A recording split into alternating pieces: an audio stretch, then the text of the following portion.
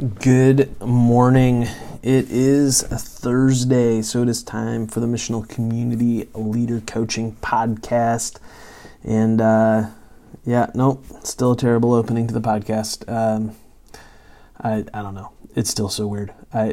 Someday I'll figure out how to open this thing that's not totally awkward, or maybe I won't. But so hopefully you guys have had a good week, and appreciate all the engagement on the question of cold weather missional communities.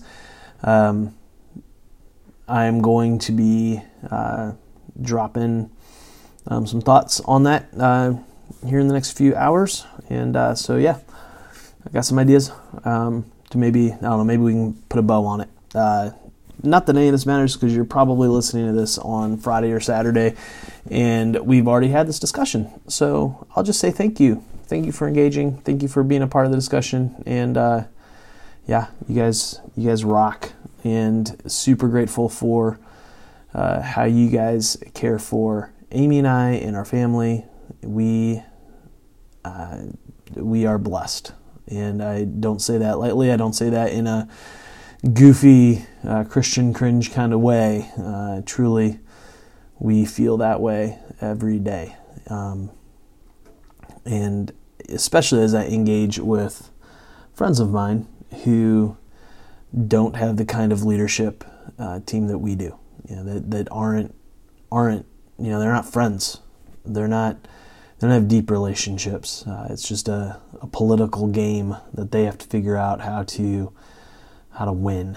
And I can't thank you enough that we don't have to live that way, and that we don't do life and ministry that way, but that we are doing life and ministry together in a way that I think really honors Jesus. And so appreciate you guys. And let's see, Doubt on Tap is moving to our Discord, Simple Theologian Discord server for video chats and all that good stuff here as it gets cold. So that's what's up with Simple Theologian, or with Doubt on Tap.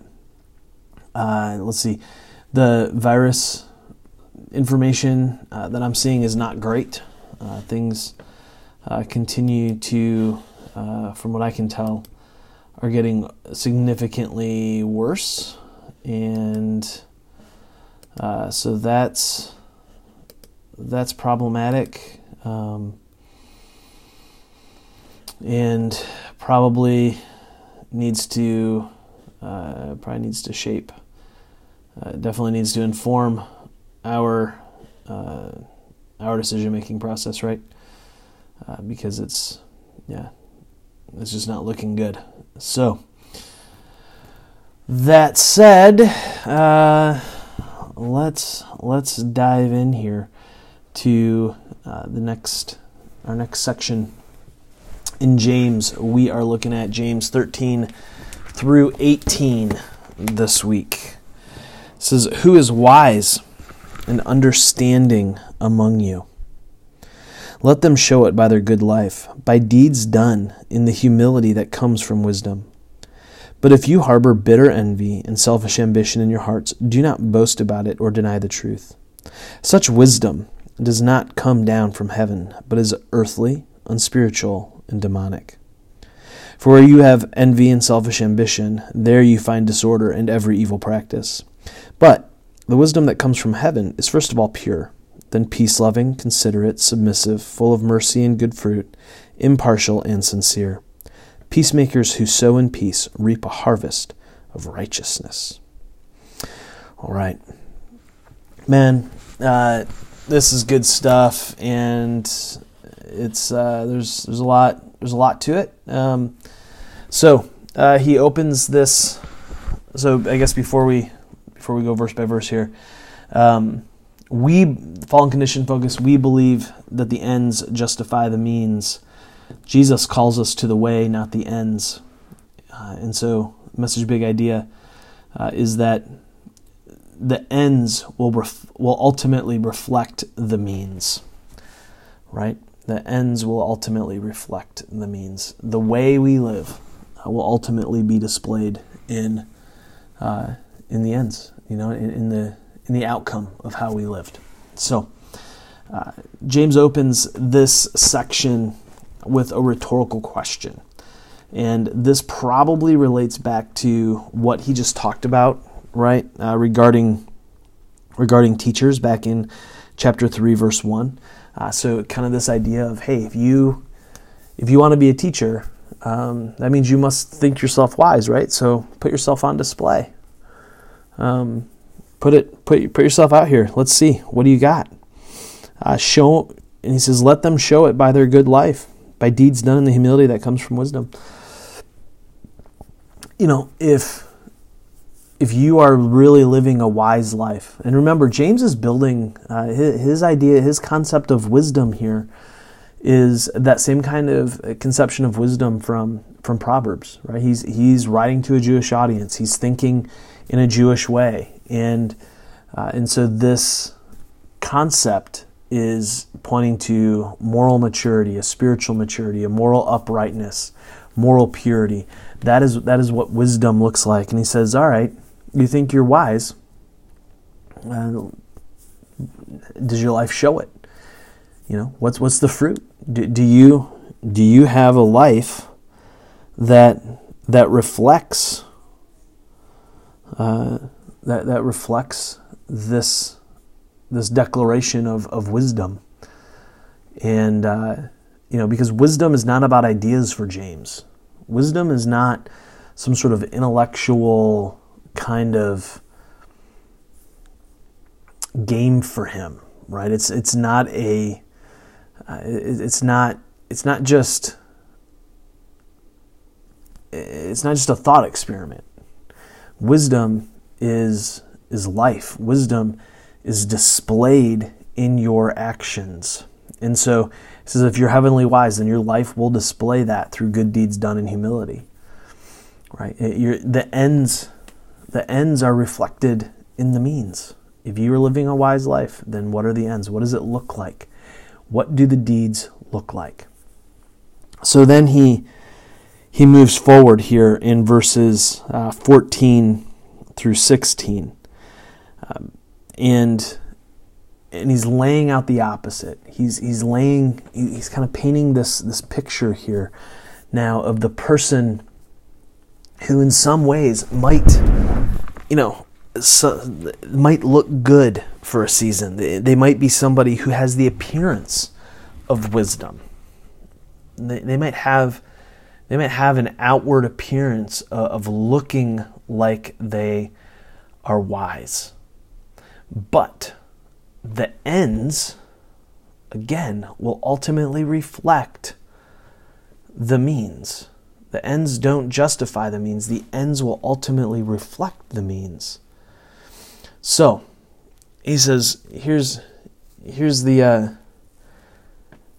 other kind of wisdom, worldly wisdom. If you harbor bitter envy and selfish ambition in your hearts, do not boast about it or deny the truth. Now, or deny the truth, that could be translated and deny the truth, and I think the NASB does that. And so I think that's probably a better translation there. This idea of and denies the truth. But the point here is that our lives display what's in us. So the NIV, I love this in verse 15. They put wisdom in quotes, right? So it's this. They're really doing a good job here of denoting the sense of what's happening in the text. That this is a false wisdom. That this is not a real wisdom. And so as James is building off that Jewish conception of wisdom, we get this sense that these people who are living life, who are doing things that are doing, they're living their lives from a place of envy and selfish ambition. That's not wisdom. It's something else. He says you're building your wisdom here in verse 15 in three different ways. in an earthly way, in an unspiritual way, in a demonic way. This is the trifecta, right? Earthly would be the world, unspiritual would be the flesh, and demonic would be the devil. And so he's saying, hey, if you're not coming from a pure place, if you are coming from this place of selfish ambition, if you're coming from this place of bitter envy, if you're just doing this, in a sense, to try to make yourself look good, to try to make yourself feel good, to try to, just put yourself in a place of prestige, then that's not wisdom. This is a wisdom that is rooted in the trifecta of bad. It is coming from the world, the flesh, and the devil. Paul talks a little bit about this in Corinthians, where he says, "Hey, we're not trying to follow the wisdom of this world. We're not trying to trick you. We are being brutally honest here, and we are coming at this only from the place of Christ, only from the place of the gospel, only boasting Christ, only knowing Christ in this moment." And so James is kind of getting at this same idea here. And so what's the result of this kind of wisdom? Disorder and every evil practice. Eventually, the proof is in the pudding. Eventually, the ends will reflect the means. If you're getting there, if you're trying to bring something about by a means of, bitter envy and, selfish ambition, then the ends ultimately are going to look like disorder and evil practice. It's going to fall apart. You're not able to keep the house of cards up, right? And I think that TV show, House of Cards, on Netflix, is such a great example of this. It's such an inside look into what happens when the means that you're using to try to bring about ends is from bitter envy and selfish ambition. That was the main characters were driven by those two things, and ultimately all that resulted was evil practice and disorder and heartbreak. And we see that in our day and age. We see it in the church. We see church leaders who are building huge followings and huge cults of personality. Why? Well, they say it's to get the gospel out. They say it's to help folks.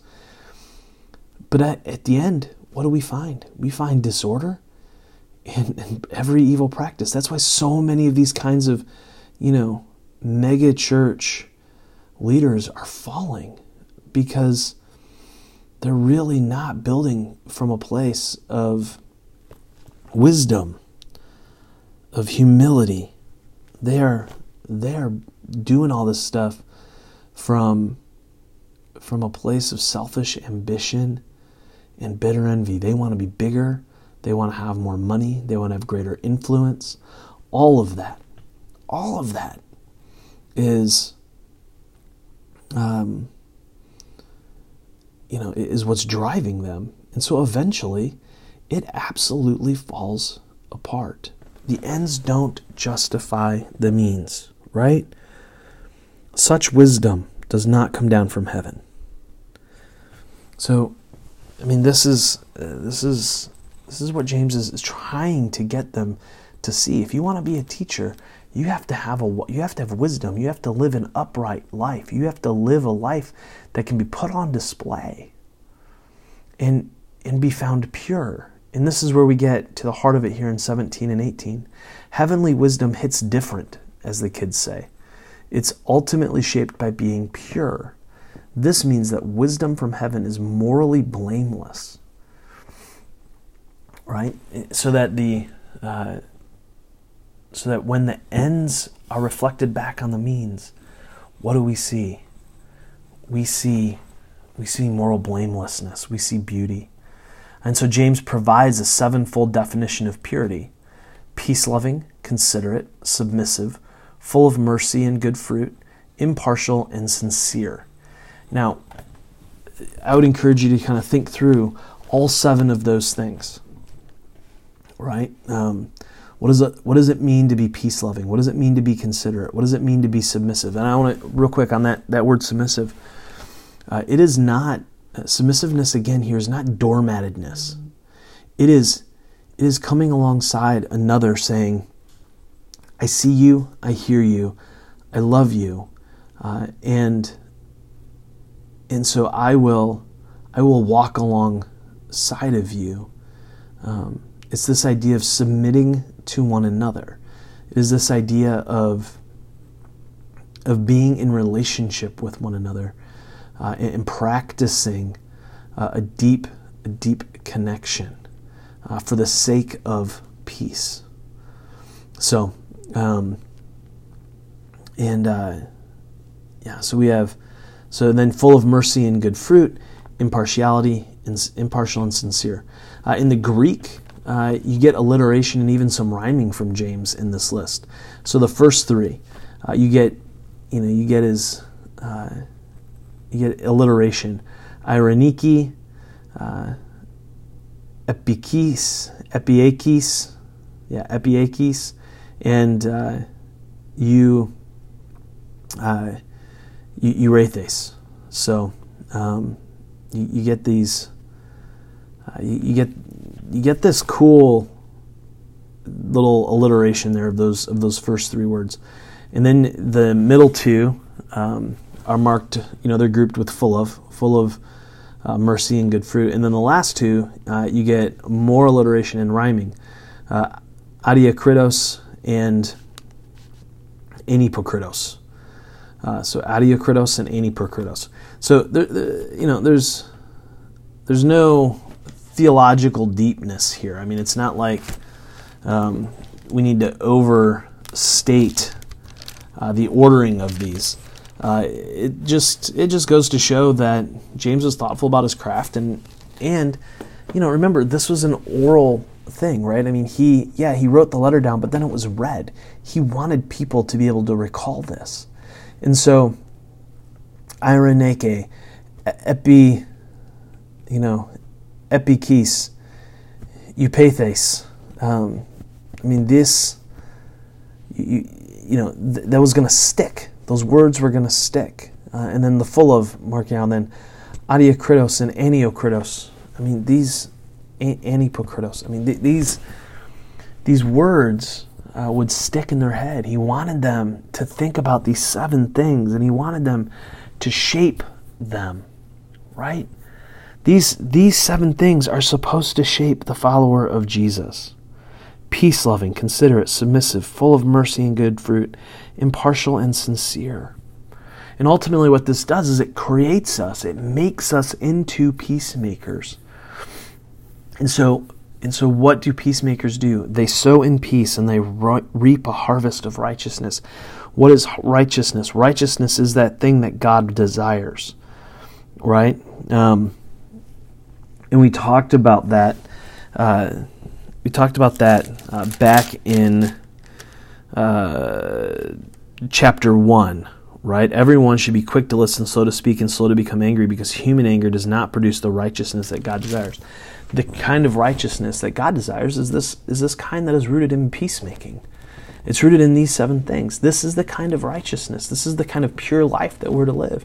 So, these seven things should shape us. It should shape how we understand ourselves. This is what wisdom looks like. The end of biblical wisdom is the sowing of peace into that reaps righteousness.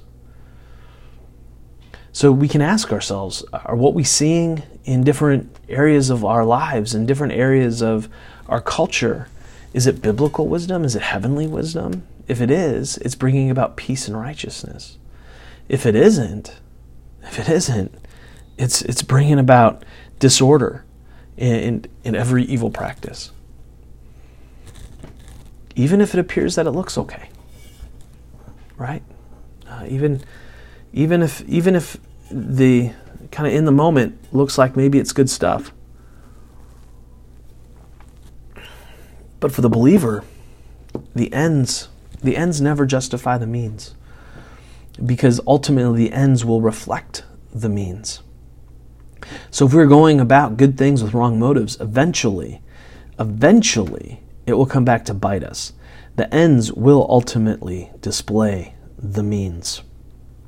It's Masters Week, and so I have Happy Gilmore on my mind. Shooter McGavin, the antagonist in the film, pretended to love old people and dogs, but he really hated them. His true character was eventually put on display, and this is what James is getting at. You can pretend to be wise, but in the end, who you are will eventually be put on display. Heavenly wisdom, a pure life, is not double-minded. It is singularly minded and rooted in sowing in peace. So the question that we have to ask, that we have to sit in, is, what are we sowing? What are we sowing? You want to encourage your folks to take time this week and look. Are you sowing peace, or are you sowing something else? Does your life reflect these 7 characteristics, or is it something else? How are we living? So that's where we're going. That's what's up. So hopefully this is helpful for you as you prepare and as you get ready to lead this weekend. And as always, if there is something else that you think needs to be in this podcast that's not, please let me know. And I will be sure to add it. I really want this to be a value add for you and not just a time suck. So appreciate you guys, love you guys, and until we talk, love well.